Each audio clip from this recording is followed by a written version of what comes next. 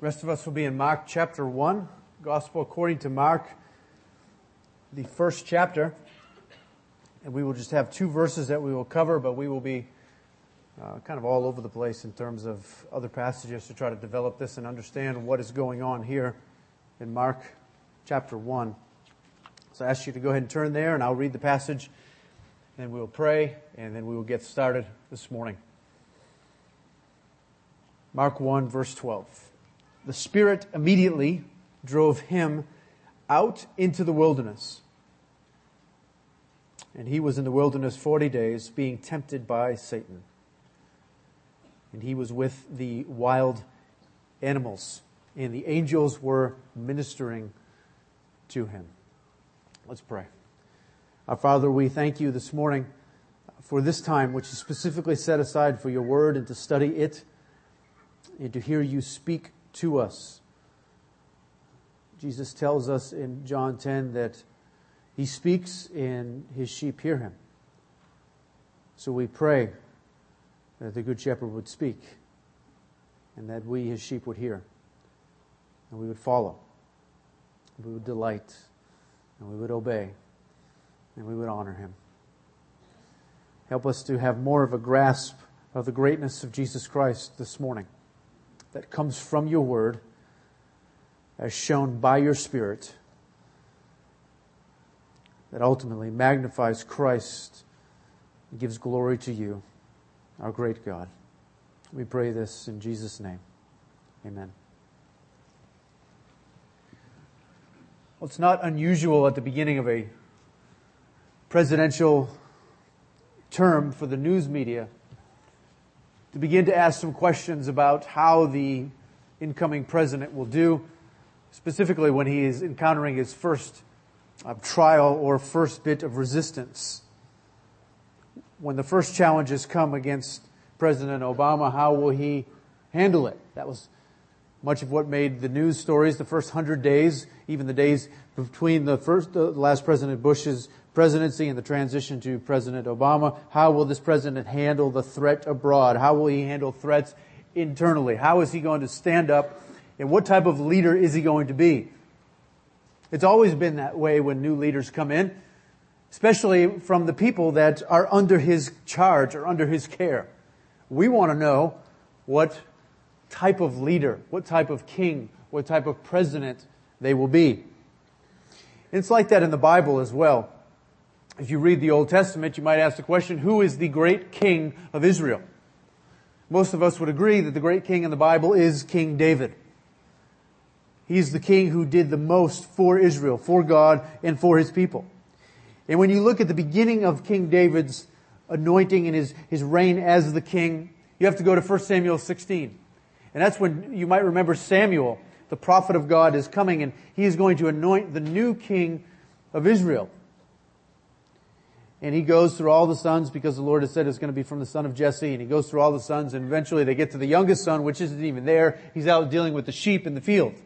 And he gets called back in and there is Samuel and he's going to say, the Lord says, this is the one. So the Lord says, this is my king right here, David. And what does Samuel do? But he anoints him. In 1 Samuel chapter 16 says the Spirit rushes upon David, anointing him as the king. And then we come to the end of chapter 16 and we say, okay, what type of king is David going to be? How is he going to handle adversity? How is he going to be with respect to God and his people? How is he going to be? What type of ruler is he going to be? And most of our children, we'd be able to say, what's the big story in David's life? And you go to the next chapter, chapter 17, and you have a big story. David versus Goliath. Immediately, the writer in Samuel is going to show us how this new king is going to deal with adversity. Because here's Goliath, the great adversary to the people of God, belittling God, belittling God's people, holding them captive in his hand, mocking them, mocking God, standing in the gap as you were, daring people to come, just mocking them and mocking the God of Israel. And you come into chapter 17 and you say, oh my goodness, how is this king going to handle this? As young as he is. It's no accident chapter 17 comes after 16 because you ask that question, how is he going to handle it? Is he going to be different than King Saul, who was frankly somewhat of a wimp that was hiding behind the luggage in this day of his coronation? Or is he going to be strong? Is he going to come and he's going to deal justly? Is he going to be a man after God's own heart? Is he going to go against the enemy of God's people and defend the people of God? Is he going to be able to stand up to that great enemy face to face and put him down and deal a mighty blow for God and for his people? Can he do it? And we know the story, right? David goes and gets 5 smooth stones and comes face to face full of zeal and passion for the glory of God and the freedom of his people. And he slings one of those stones right into the forehead of the giant. And he falls. He dies. And David's not done. He goes and he cuts off the head of the great giant with a sword, thereby showing he is the victorious king. How is he going to rule? He is going to be a one that defends the glory and honor of God, defends the people of God, advances the kingdom of God. He is going to be a ruler. And by and large, that's what type of king David is, isn't he? You read the rest of the Old Testament, David is a warrior. In fact, he is prohibited from setting up the temple. He's not able to build a house for God, as we learn at the end of his life. Why? Because he's a man of bloodshed. So it is indicative for what type of king he would be. We come to the gospel according to Mark. And we ask the question, what type of king is Jesus going to be? How is he going to deal with his enemy? God's enemy. How's he going to deal with the people of God? Because that really is the question. The book of Mark asks and answers the question, who is Jesus? Nobody knows. You know who knows who Jesus is in the book of Mark? God the Father, God the Spirit, the prophet of God, the devil, all the demons.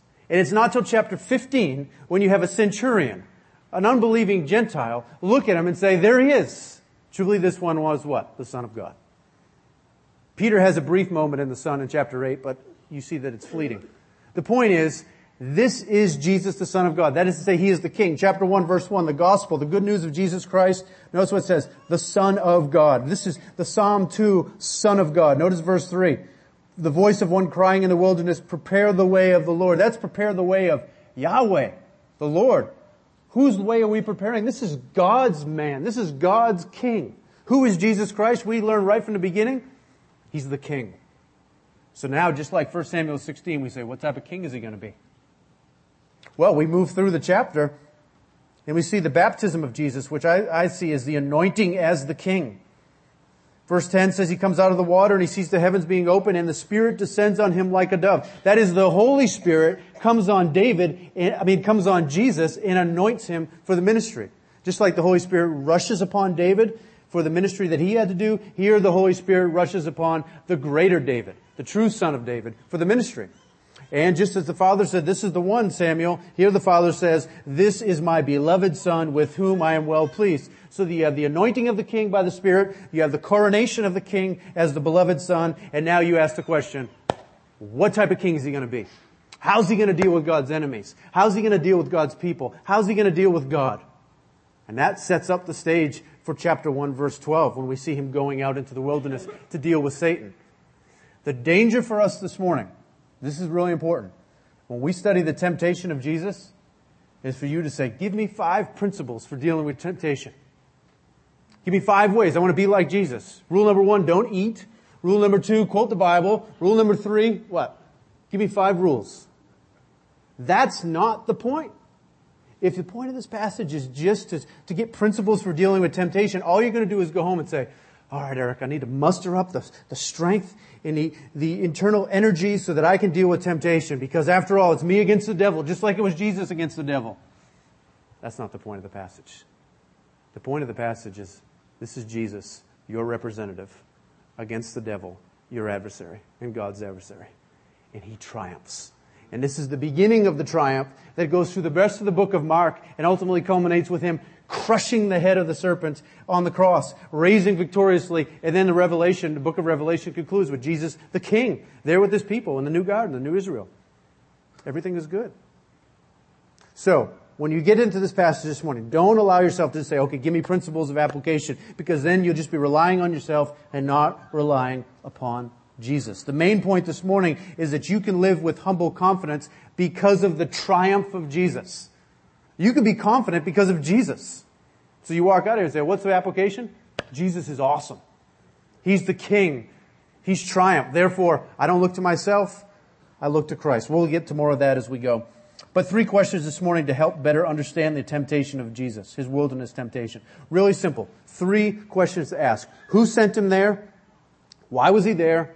And what's the significance to us as Christians? Who sent Him there? Why was He there? And what's the significance? That should be pretty simple. Hopefully that'll be clear as we go through it. So the first question this morning, who sent Him there? We don't have to go really far in verse 12 to see this. The Spirit immediately drove Him into the wilderness. Who sent Him to the wilderness? Right away, we see that the answer to that question is what? Who sent Him there? The Holy Spirit. We just saw in verse 10 that that's exactly who this is. The Spirit of God, the Holy Spirit that descends on Jesus. This is very God of God. He comes down from heaven like a dove, anointing Jesus as the King. So right away we need to ask the question, who sends Him there? It's God that sends Jesus to the wilderness. This is very significant for us this morning. In understanding the ministry of Jesus, this doesn't just happen to Him. Like Satan comes to Adam to tempt him. No, Jesus is driven out to the wilderness to deal with Satan by God. And this word that we have here in our Bibles, immediately drove Him out. Drove, this word is a strong word. It means forcefully expelling or throwing out. In Luke chapter 11 verse 20, it's used to describe the casting out of demons, taken out of the individual and casting them out. It's used to describe the way in which the son of the vineyard owner was rejected and thrown out of the vineyard and killed by the slaves in Matthew 21 verse 39. It's also used in the picture of Jesus in John chapter 2 verse 15 when He goes into the temple to cleanse the temple. You remember He makes a scourge, a whip to go in and cleanse the place. And what does He do? But He drives out the money changers. And He's not asking them nicely, oh, would you please go? But He's forcefully expelling them from the temple, driving them out with His holy zeal and His whip. So it's a strong word. It's a very strong and intense word. We had to understand that Jesus was assertively and powerfully led out to the wilderness by God, the Holy Spirit. This is God's will. God wants Jesus in the wilderness. He drives Him out there. It's almost like Leviticus 16, when you have the 2 goats. You guys are familiar with the Day of Atonement, right? Leviticus 16, you have 2 goats. One goat is going to be slain and his blood is taken into the Holy of Holies, the most holy place to deal with God's wrath. And the other goat carries the guilt of the people out into the wilderness. And they actually had an escort that would drive the goat into the wilderness to carry the guilt away, right? Here Jesus is driven out into the wilderness in similar fashion. Now, you might be saying, driven out to the wilderness, that sounds like a nice time. Thinking maybe Pacific Northwest, maybe get our Birkenstocks on and our wool socks and go for a nice walk. This is nice, relaxing. Wilderness in America, right? Teeming with life, waterfalls, beauty. That's not wilderness motif in the Bible.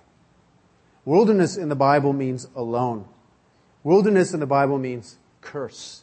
Wilderness in the Bible means danger. When you think of wilderness in the Bible, you should probably think of desert. That's the picture we're looking for here. Cracked ground, thorns, thistles, desert.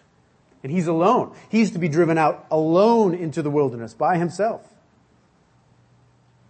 You might even see Jesus, even in a very kind of anticipatory way, going out into the place where the curse is most pronounced. Genesis chapter 3, the curse on humanity would be for the wilderness, the desert, that type of picture. The nation of Israel wandered in the book of Numbers where? In the wilderness, right? That's the picture.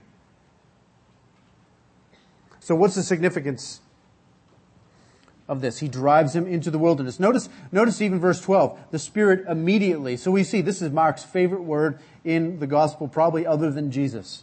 He uses this word 11 times in the first chapter alone. This word immediately. And it's the first word that comes right out of the preceding session. Immediately the Spirit drives him into the wilderness. It's like saying straight away, right away. The next thing. It's like watching 24. You guys watch 24? Anybody?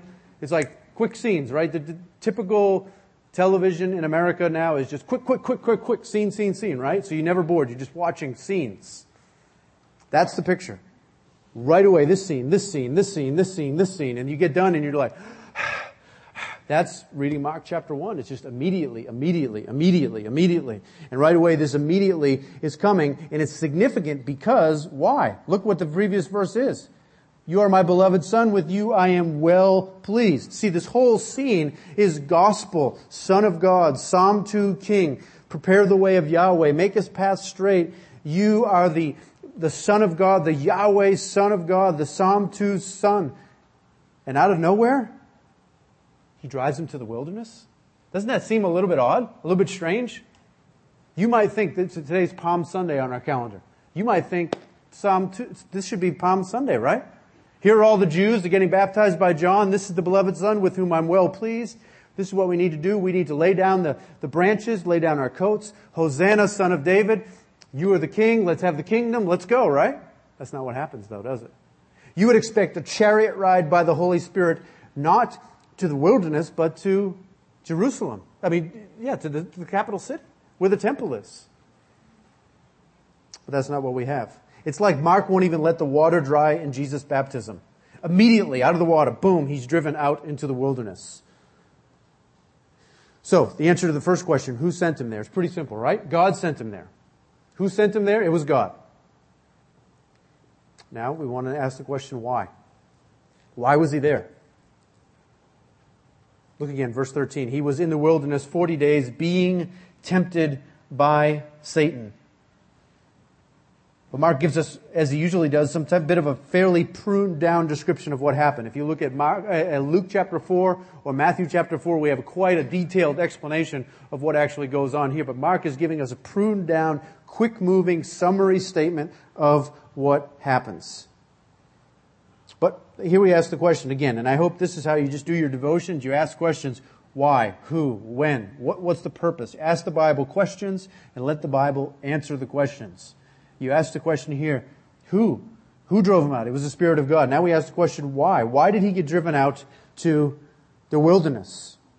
And he really doesn't give us all of the explanation here. Matthew says, then Jesus was led by the Spirit into the wilderness to be tempted by the devil. That's the express purpose. God sent him into the wilderness to be tempted by the devil.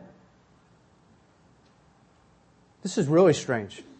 Because he's the king and everybody's on board, and now all of a sudden he says, time for you to go deal with the enemy. After all, that's who Satan is, right? Satan is the adversary, the enemy of God, the archenemy of God, the accuser of the brethren, the one who is the ultimate angel who has rebelled against God and led a whole host of captives with him. He is referred to as the God of this world by Jesus. He's a bad one, right? He's the devil after all, right? So Jesus is going out to be tempted. You might put it more specifically, he's going out to do battle with the devil. He's going out to fight the devil. He is going out as the representative of God to do battle against the enemy. Think of the undercard on the great battle of God, if you will. David, Goliath. Enemy of God's people, mocking God's people, belittling God's people, and David going out to do battle. Well, in a much more grand way, the greater David against the greater enemy. And here he is, driven out by the Spirit of God to go and do battle with Satan himself. We must ask the question, I think, and answer it from two perspectives. Why was he there? We'll ask it from God's perspective, and we'll ask it from our perspective. As a human, and then also as God. Why must he go out from God's perspective? Well, remember the very last verse, you are my beloved Son, with you I am well pleased. If he is going to be this king, if he is going to be the anointed king that stands under the banner of well pleased by God, he better be able to go and defeat the one with whom God is not well pleased, right? I mean, what use is a king if he can't rule justly? What use is a king if he can't defeat the enemy of God? He's not a figurehead king. He's a victor, a warrior, a king. In fact, Jesus is described in the book of John, 1 John chapter 3, verse 8. He says, the reason the Son of God appeared was to destroy the works of the devil. I wonder if you think about Jesus in those terms. As the one who's actually come to destroy the work of Satan. Now, if if you were asked the question, why did Jesus come to earth and become a man, and as God become a man, go live a perfect life and die on the cross, the mission of Jesus, why did he come? You might be tempted to say, to save me from my sins so that I can have a personal relationship with Jesus. Now that's true, but that's truncated. He did come to save you from your sins so that you would have a personal relationship with Jesus. He did come to live a perfect life in your place and die in your place on the cross. Absolutely. But may I say there's something larger than that, dare I say cosmic, going on here? He is coming for God to go against God's enemy and to defeat him and to destroy him. And in that process of defeating and destroying, to take the captives and set them free. We're part of a much bigger plan than God. A much bigger plan of God than just our personal relationship. Make sense? Because if you believe that the Son of God is going to mediate God's justice upon the earth, if He's going to be the great King that subdues all things into obedience with Himself, then He's got to defeat not only your own rebellious soul, but He's got to defeat the enemy of God, Satan himself. And that's why you see the rest of this book. If we just paused right now and you would say, okay, what goes on in the rest of Mark? What does he immediately do? He goes out and he says, the kingdom is at hand, repent and believe the gospel. And he goes and he starts picking off people that are captive, shackled in sin. And he calls Peter out and Andrew out and James and John out and pulls them in. And then what does he do? He goes after the demons who are indwelling people and he's pulling them out and calling them, you can't speak, I am the king, get out of here. In the whole book, he's healing infirmities, he's going after demons, he's healing lepers, he's raising people from the dead, and ultimately to show the physical reality of the spiritual truth that he is the divine conqueror and king. He's the ruler. He's defeated the enemy of this world, Satan himself. You've got to know that. It's much bigger than me and you and our personal relationship with Jesus. This is God's representative, the Psalm 2 king. He's God's king. He's God's king. We've got to get that. So from God's perspective, He's going out to the wilderness to stand toe-to-toe with the arch enemy of God. He's going to wrestle the kingdom away from Him. And that wrestling goes through the whole gospel scene. He must go out and magnify the law of God. He must go out and demonstrate the power of God. He must go out and reflect the holiness of God. He must go out and lift high the glory of God. He is the representative of God, and He must win. And that's where He goes out for. So from God's perspective, He must go out and win as the king. But now, from man's perspective, for humanity, for men, women, and children, for those who are captives, what's the significance here? Well, you recall the beginning of the Bible, the monumental opening of the Bible. God creates the world. It's perfect. It's good, right? Everything is made is good. In fact, God looks at man and even says, very good. Everything is done is perfect, right, and good. It's designed to rightly reflect Him and to give Him glory and to give Him pleasure and to enjoy this world that He's made. We're to enjoy one another. We're to enjoy creation. Everything is good. Everything is right. Then what happens? That blasted deceiver comes, doesn't he? He comes slithering about to come and to tempt Adam and Eve. See, principally what man is supposed to enjoy of the utmost is fellowship with God Himself. And Satan comes and deceives Adam and Eve and tempts them towards not enjoying God. And that's ultimately what the curse ends up being. They speak words of flattery and deceit to Adam and Eve.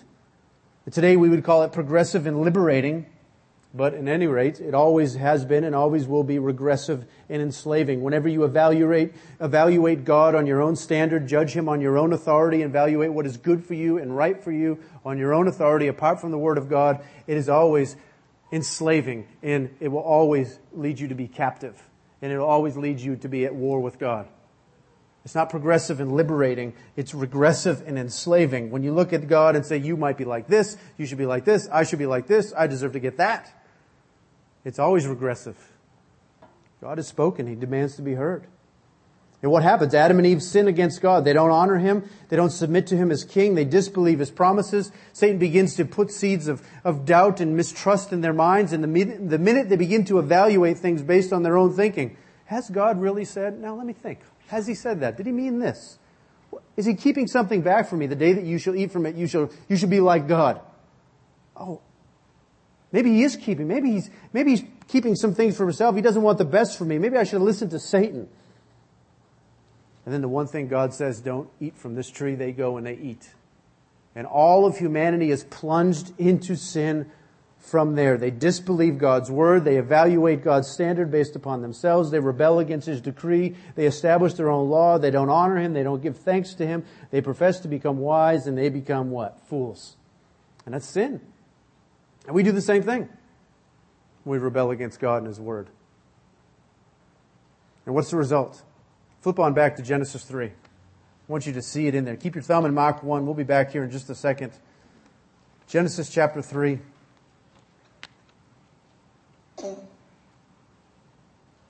It is very important for us to understand Mark 1 in light of Genesis 3. In fact, the whole Bible in light of Genesis 3.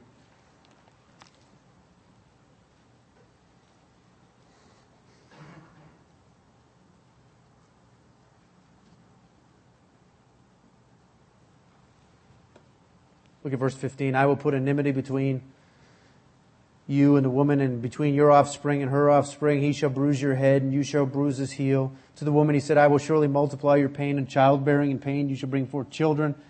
Your desire shall be for your husband. He shall rule over you. And to Adam he said, because you've listened to the voice of your wife and have eaten of the tree which I commanded you, you shall not eat. Cursed is the ground because of you, and in pain you shall eat of it all the days of your life. Thorns, thistles it shall bring forth for you, and you shall eat of the plants of the field, and by the sweat of your face you shall eat bread till you return to the ground. For out of it you were taken, you are dust, and to dust you shall return. That's not to say work is the curse, but the fact that the ground is now going to be hostile to man in a representative sense of how man has rebelled against God. Now the ground itself is rebelling against man. Instead of producing fruit beautifully and wonderfully, now we have thorns, thistles, and it's contrary. It's difficult. And now he's going to work against it. Even the woman, instead of the joyful submission and love for a husband, says your desire will be for your husband, which is actually a desire, like chapter 4 says, to rule over your husband. So the harmony of the relationship is now corrupted. It's part of the curse. And everything, even the creation, as Romans 8 says, is subjected to futility. It's part of the curse. So we have hurricanes, tornadoes, and all kinds of storms. It's not because of God's design initially, but because of man's sin and God's curse upon his creation. It's his just judgment. You might say Genesis 3 is a crime scene. The crime is not humanity on humanity, but ultimately humanity against God. And we look at this chapter, and it's in many ways hopeless. But in the midst of the crime scene, you have hope. God's judging the humanity in the earth, judging even Satan himself. But in the midst of that, you have hope. You have a promise for relief and deliverance. Did you notice that even as we read through it? There's a promise for relief. There's promise for victory and deliverance through it. Look at chapter 3, verse 15. Remember, he's talking to Satan. I will put enmity between you, Satan, and the woman. That's Eve. And between her offspring, that's all the descendants of Eve, and your offspring. There's going to be a battle going. He, that is the ultimate offspring, shall bruise your head, crush your head. That's victory talk. And you shall bruise his heel. That means you're going to hurt him, but not a knockout. But he will knock you out. He will crush you. In the midst of it, there's a promise of crushing the enemy. There's a promise that this descendant of Eve will come and break the neck of the serpent. He will stand upon him and crush him. That's the promise. In the midst of a dirge and a funeral, there's a promise of hope. And the whole Bible flows out of this. God has promised hope. He's promised victory. You might say, how well did they take it? How well did they believe? Well, you read right out of this passage, they go, and the immediate reaction is Adam and Eve are endeavoring to be intimate, to have children, so that they might have the one that's going to come and crush them. They figured, hey, we need to get back to paradise. So the way this comes is through Eve having a child, so let's have some children that'll come and crush the head of the serpent. But we know how that goes in chapter 4 with Cain and Abel. One brother kills the other. Things get worse and worse, and finally you see Noah come, and they say, maybe this is the one that'll give us rest. So they name him Noah, which means rest. And he gives some temporal rest through the flood, but not the ultimate rest. And now there's anticipation, Anticipation through the whole Old Testament. Who is this one, this descendant of Eve, who's going to come, who's going to bring relief, who's going to come and crush the serpent, who's going to set up the kingdom of God on earth, who's going to be the one that's going to do it. And then you flip all the way, flip all the way to Luke. You can go ahead and leave Genesis and make your way to Luke chapter 2. Well, we're taking some very serious, lots of stuff, and we're trying to take it quickly. So we're going fast. This is 30,000 feet. But just know the theme coming out of the Old Testament is hope, hope, hope, hope. And what's the hope? Crushing the serpent, setting up the kingdom, promises of God fulfilled. And you make it to Luke. And that's the whole Old Testament, hoping, hoping, hoping. And we know that because we see in Jesus being presented at the temple. Here he is, he's born, and he comes, and they're going to do what the law tells them to do, is to come and present Jesus in the day of purification according to the law of Moses, chapter 2, verses 22 and following. And there's this guy in verse 25 named Simeon. And notice what it says. He was righteous and devout. He was the picture of the Psalm 1 man. The one who did the law of God, obeyed the law, and he was anticipating. Notice what it says. Waiting for the consolation of Israel. That means he's waiting for this promise. Articulated over and over and over again in the Old Testament in various ways, in more specific ways. But ultimately, he's waiting for the child of Eve to come and crush the serpent and set up the kingdom. It says that the Holy Spirit had revealed to him that he wouldn't see death, verse 26, until he had seen the Lord's Christ. And imagine that. He came in the Spirit, verse 27, in the temple, and when the parents brought up the child, he grabs Jesus and picks him up and says, this is the one. He starts quoting Old Testament prophecies. Imagine Mary and Joseph. Oh my goodness. This place is packed with people, and God shows that's the one. And it gets better. In chapter 2, keeps going. There's this lady Anna, verse 36. She's a widow. She's 84 years old. She lives in the temple, worshiping and fasting and prayer night and day. That is to say, she's a dedicated and godly woman. Verse 38, it came up at that very hour she began to give thanks to God and speak of him to all who were waiting for the redemption of Israel. Apparently there's a bit of a congregation here of people who are anticipating the consolation of Israel. Here it is. And she says, there he is. And they all praise God. So you see something of the heartbeat there, waiting for this one that's going to come and crush the serpent's head, set up the kingdom, provide relief for the people, to be the true son of David, the king. And flip on over to chapter 3. All going somewhere here. Anticipation, and then bam, right in the middle of chapter 3, Jesus' genealogy is outlined here. Kind of a strange spot for a genealogy, don't you think? You remember the genealogy in Matthew starts with Abraham and works his way down to Jesus. The genealogy in Luke starts with who? Jesus, and works your way back to who? Adam. Very interesting. Verse 23, chapter 3. Jesus, when he began his ministry, was about 30 years of age. That's the age of a Levitical priest. That means he's qualified. It's time to go. And you read through all those names, and you could do that this afternoon. And just when you run to a word you can't pronounce, say it fast and everyone will believe you. Just kidding. Verse 38, the son of Enos, the son of Seth, the son of who?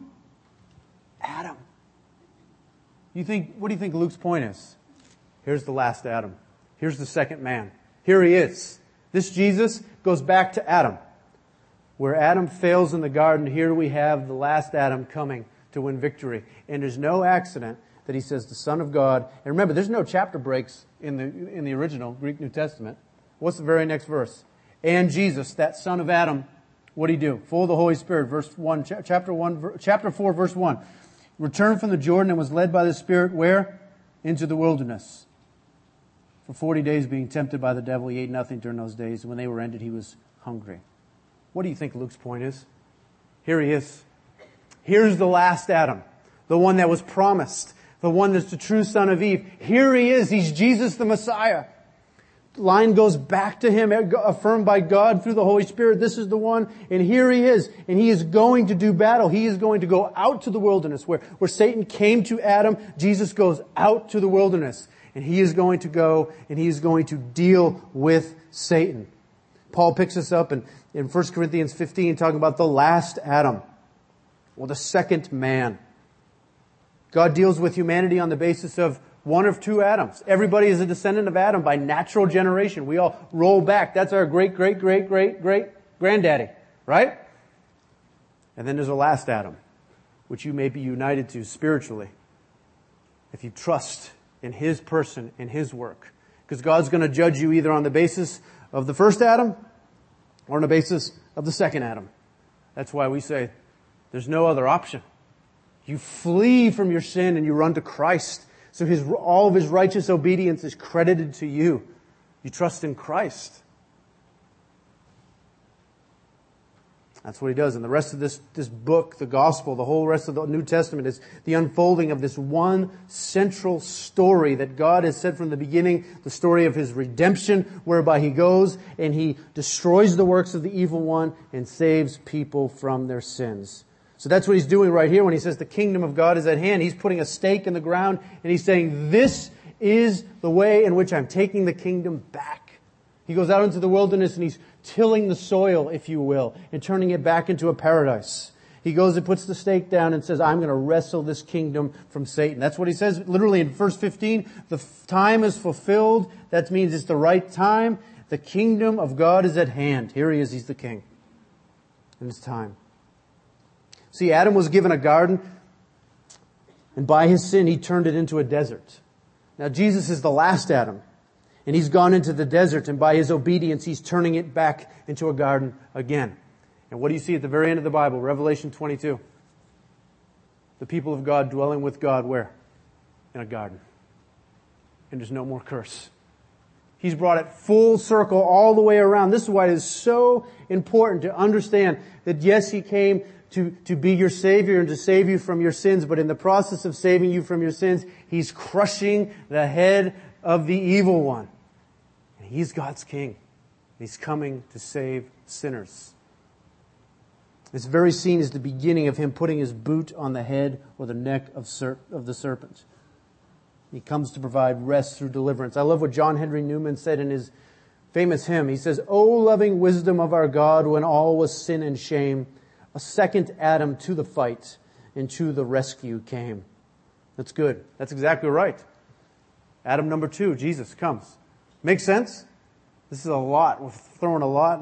This is a big deal. You should see the Bible this way, as God coming to save His people from their sins through the God-man, Jesus Christ.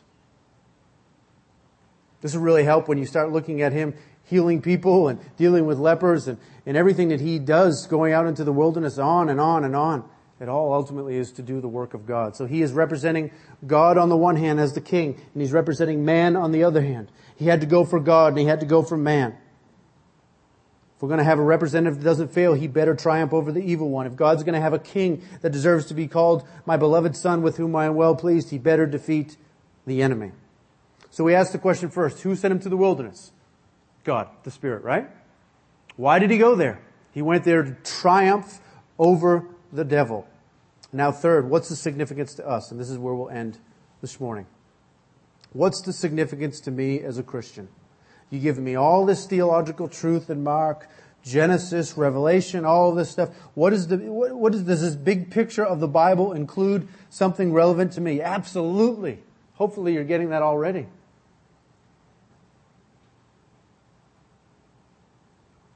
We've got to come to esteem the work of Christ in the desert.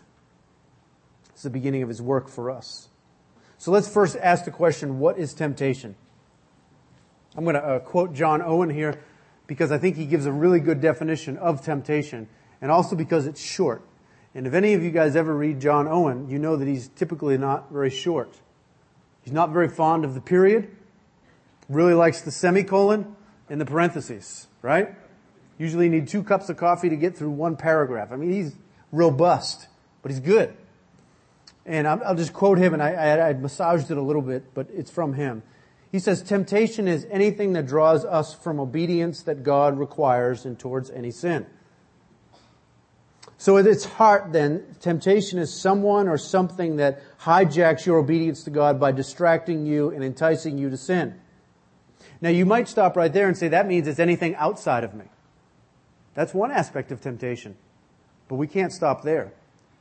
Because Owen would even go on and he would quote James chapter 1 that shows that temptation comes out of the evil heart to draw us away from God. So it's not like we could say, hey everybody, let's go move to a cabin in Montana. And everything's going to be fine and I'll never sin again because I'll just live in this cabin and everything will be good. Right? Well, everything will be good and okay if you leave your heart in Omaha. Because that's the problem.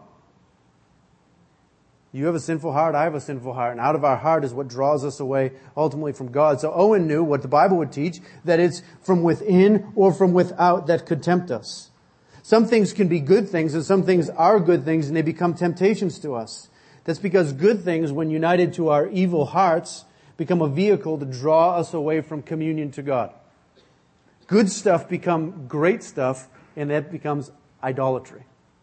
And it draws us away from Him. Just think in terms of what you love to enjoy as a man or a woman or as a child.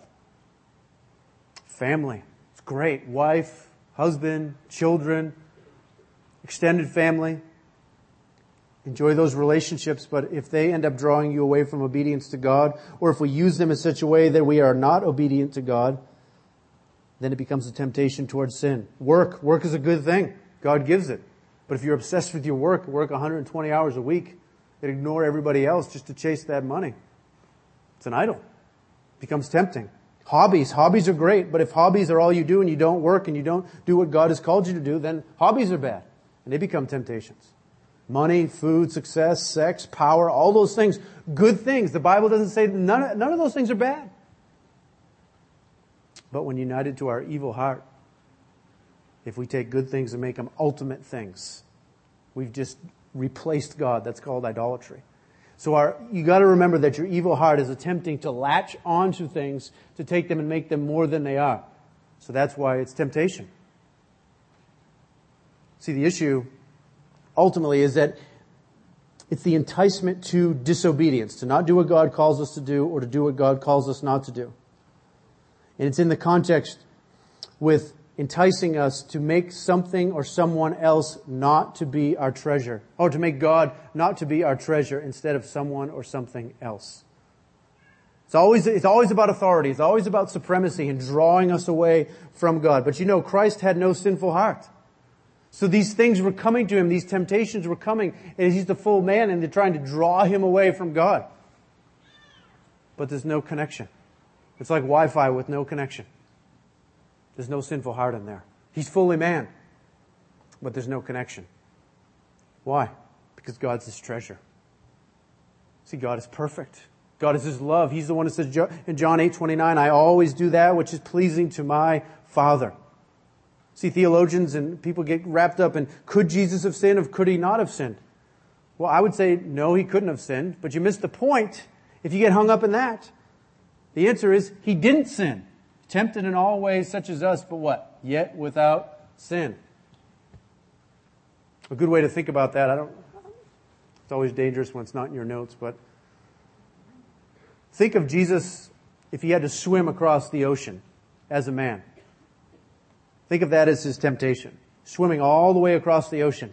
And trailing behind Him is a boat that could rescue Him. That would be His divinity, if you will. If He failed, if He sinned, because He has a backstop, if you will, or the boat to rescue and save Him if He would have sinned. But He swam the whole way Himself. Perfectly Himself and never sinned. So He makes it to the other side flawlessly. So He could stay on the other end. I did it completely. Now you ask, could He have sinned or could He have not have sinned? That's not even the point. What's the point? He didn't. Make sense? Might be confusing. I don't know. I understand the theological truth of it. He didn't sin. That's important. And you need a righteousness. You need a Savior who doesn't sin. And He didn't sin. That's why it's so important. Well, now as we wrap up here, notice that it says that Jesus was weak. That's what it means when it says that He was in the wilderness 40 days. By Himself, He was, even as it says in Matthew, He was fasting. He was at His weakest point. No food, 40 days alone in the wilderness. It says in verse 13, that He was with the wild animals. Do you ever wonder why Mark's the only one to mention the wild animals? Luke doesn't mention wild animals. Mark leaves out all kinds of details, but he puts in wild animals. It's interesting, he was writing to Christians in Rome who were undergoing intense persecution, and one of the things that the persecutors would do to those who would not recount their faith is they would take and they would put dog skin over the Christians, as they would put them naked in the arena and put dog skin over them and put wild beasts in there that would go after the smell of these dogs and then devour the Christians. Pretty horrible, huh? And we get bent out of shape about health care. Putting them in the arena where if they will not recant their faith, they will be chewed to pieces by wild beasts. And here Mark says, I think, showing him, you know what, there was a Savior, your Savior, and He went into the wilderness not to deal with these earthly foes, but the ultimate foe, Satan himself. And He went there amid the wild animals, and He came out shining perfectly. So let them chomp, let them chew, let them devour. It doesn't matter. You're Christ, your inheritance. It all stands. Let it be. Let it go. It doesn't matter. He's victorious. He's the King. And that would be a great encouragement if you're about to be chewed up by animals. You might say, you know what? Christ has overcome. He went out with the wild animals. He crushed the head of the serpent. Go and do your duty. In due time, you'll be with Him. That would be encouraging to me.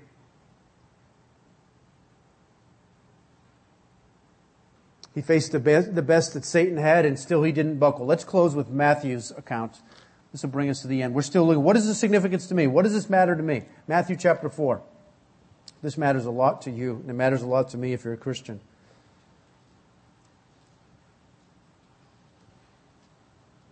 You know, the one thing that Satan is trying to get him to abandon in this temptation at every turn? His humiliation. He continues to try to get Jesus to abandon His humiliation and to take what is rightfully His. Very interesting to see the deceiver work. You say, well, what's the significance of this? The reason why it's significant is because at the end of His humiliation is what? It's a cross. And if you get the cross off the table, then there's no king. And if there's no king, there's no defeat of the enemy. There's no salvation of sinners. What is He after? He knows he's doomed. He knows God's going to crush him. But if He can take all of us down with Him, that would just make eternity happy for Satan. If He can crush you while being crushed, that would be great. So what is He doing here? Forgo your humiliation, Jesus. Forget this. Just take what is rightfully yours. In essence, who cares about those people? He's coming after us as He comes off after Christ. Forgo your humiliation. No cross, no king, no Savior. That's why when Peter says to Jesus, after Jesus says, I must go to the cross, Peter says, forbid it, Lord. What does he say? Get behind me who?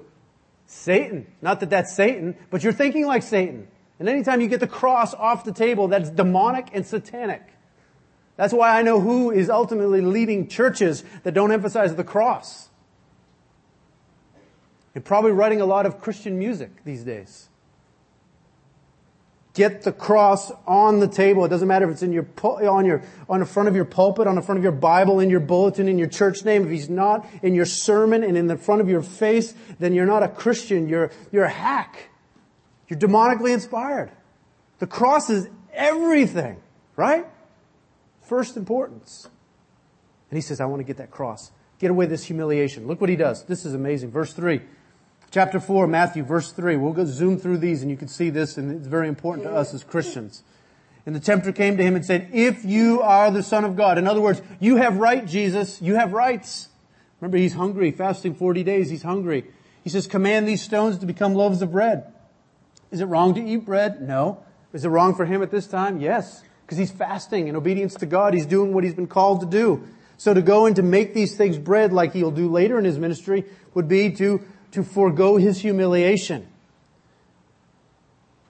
Satan, in essence, says, take the edge off, Jesus. We're going to be here a while. And Jesus says to him, man shall not live by bread alone, but every word that comes from the mouth of God, quoting Deuteronomy. It is written, it stands written. I trust God and His word. Where the first Adam failed by not trusting the word of God, the last Adam succeeds by trusting God's word. And then verse 5, the devil took him to the holy city and set him on the pinnacle of the temple. It said, if you are the Son of God, throw yourself down, for it is written, He will command His angels concerning you. And on their hands they will bear you up, lest you strike your foot against a stone. He's saying basically, oh, Jesus, you know, God has said you're His beloved Son. He loves you. He's well pleased with you. Go up on top of this and jump down. And you know God will rescue you because you're the special Son. And you can just hear the condescension in His voice. He'll save you. He'll take care of you. And all the people, they will look and they will say, oh, our Savior, hallelujah. And they'll come and worship you, and everyone will be coming. You'll have the great kingdom that you want. That's what you want, don't you, Jesus? Forgo the what? The cross. And Jesus, in essence, is saying to him, oh, you don't understand. My people will come to me. My glory will come to me, not by foregoing my humiliation, but by what? Through my humiliation. Very different, Satan. That's what he's getting at. And then finally, in verse 8, again, the devil took him to a very high mountain and showed him all the kingdoms of the world, and said, all these I'll give to you if you fall down and worship me. Luke says they've been delivered to me. Now that might not be much of a temptation to you, but it is if you've been promised to have the inheritance of the nations. Psalm 2 says, I will make the nations your heritage and the ends of the earth your possessions. He's basically taking Psalm 2 and putting it on his lap and say, if you're the Son of God, take what is yours. I have it right here in my hand. I'm the king of this world. Don't you know, Jesus? Come and take it. It's all yours. And Jesus again is saying, no, I will get my kingdom not by foregoing my humiliation, but through the cross, through my humiliation. And Jesus has had enough of him. Verse 10, be gone, Satan. For you shall worship the Lord your God, and him only you shall serve. And the devil left him, and behold, angels came and were ministering to him. At every single turn, he was trying to get him to abandon his humiliation. And at every single turn, Jesus said what? No, no, no. I must go to the cross. I must go to the cross, because that's where I'm going to destroy you and save my people from their sins. This has everything to do with us. Furthermore, it has everything to do with us because he's the last Adam. You see him 3 times here. Stand firm in the midst of temptation, not buckle in the midst of temptation. And you know that we, just like our forefather Adam, would buckle and buckle and buckle and continue to cave into temptation. But Jesus over and over again does not cave. And you say, what's the significance of that? The significance is God's going to judge you if you're in Christ on the basis of Jesus' obedience, His righteousness. So His perfect obedience to the Father in the face of the accuser, the enemy of God, is your obedience if you're in Jesus Christ. So that means that tonight, because it's going to happen, you'll be tempted. If you're a Christian, you're going to be tempted, and you're going to be accused, you're going to feel guilty, and you're going to begin to think about your sin, and you're going to say, you know what, the devil is tempting me, and I'm tempted by these things, and I need to go and do these things and do these things. And the answer is not, I need to do, but you need to stop and say, Jesus did. It's Jesus' obedience. Guilt is a chauffeur that drives you back to Christ and say, look at His obedience. So you could rightly say, if you were talking to the devil, if this is what you do, talk to the devil. I don't personally do this, but I would preach to my heart and say the devil can list 50,000 more sins, which I could help him name. But it doesn't matter, because every single one of them have been dunked in the ocean of Christ's love. Every single one is covered by the blood of Christ. They've all been nailed to the cross. They've all been dealt with by His wrath-satisfying death, and His perfect acts of obedience, which are infinite and innumerable, have been charged to me. So that when God looks at me, He doesn't see a sinner. He sees the perfect obedience of Christ. So you could really say, be gone, just like Jesus says. Because He can't accuse you. What does Romans 8 say? You guys are just studying it. Who will bring a charge against God's elect? Who will condemn? It's God that justifies. Who will condemn? You got nothing. So what's the significance of this? This is Jesus earning your righteousness. So you see how devastating this is. If you take this passage and you say, okay, I'm going to deal with temptation. First thing, I got to know my Bible so I can quote it back at Satan and rely on myself. No. You're going to deal with temptation, what do? You run back to Jesus Christ, who made God His perfect treasure. When you say, oh, thank you for Jesus Christ. See the infinite value of the work of Christ. Thank you, Lord, for the obedience of Christ. You preach the gospel to your heart. You show the treasure of Jesus Christ, and you love Him in the midst of the temptation. You look at it and say, what is there of value in it? Look at Christ. See, if you look inward to deal with temptation, you don't need a Savior. You're your own Savior. But you look to Christ, you find a Savior that's valuable. It's all Christ. It's all Christ. See, many people deal with temptation. They say, I need to talk to a friend about it because a friend who's gone through the same things as me can identify with me. But Jesus, he was tempted in these various ways. But he can't identify with me. Listen, friends, you don't need somebody to identify with you. You need someone to deliver you. Jesus is able to deliver you. He's crushed the evil one. He's the champion. Do you understand that? And by the way, he can identify with you. It says, we do not have a high priest who is unable to sympathize with our weakness, but one who is in every respect tempted as we, yet without sin. He's been tempted every which way that we've been tempted. He is eligible and able to save.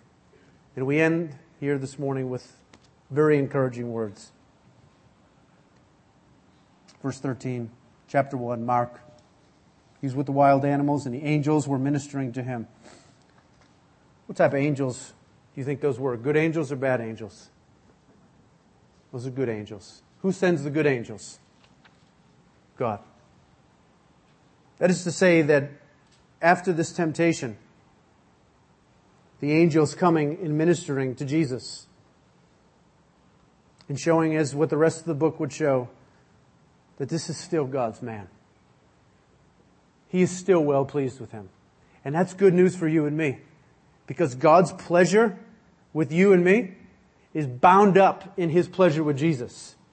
So if Jesus is not well pleasing to the Father, then we got a big problem.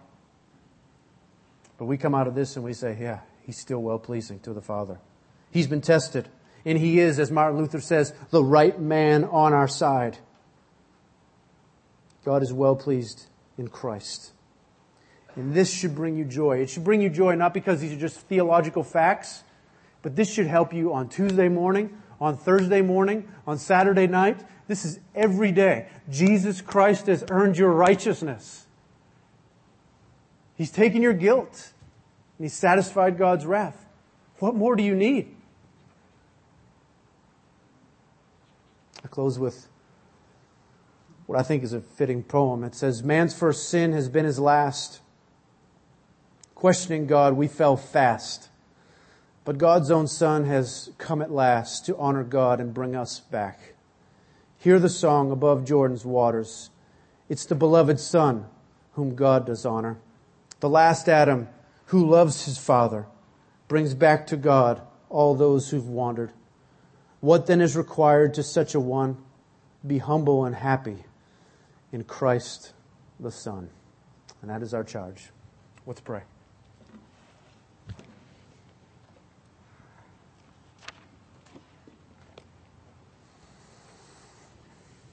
What can we say, Father, but thanks be to You through Jesus Christ our Lord, that there now is no condemnation to those who are in Christ Jesus. So therefore we praise You through Him. And we ask that You would remind us repeatedly today and throughout the week that Jesus Christ's work is successful and that He is, as Hebrews says, able to save to the uttermost. We have a Savior who is able. Refresh us with that this morning, Father. Draw our hearts to make much of and to magnify Christ the Son. May we indeed be humbled by Him and happy in Him, for He indeed is worthy. In His name we pray. Amen.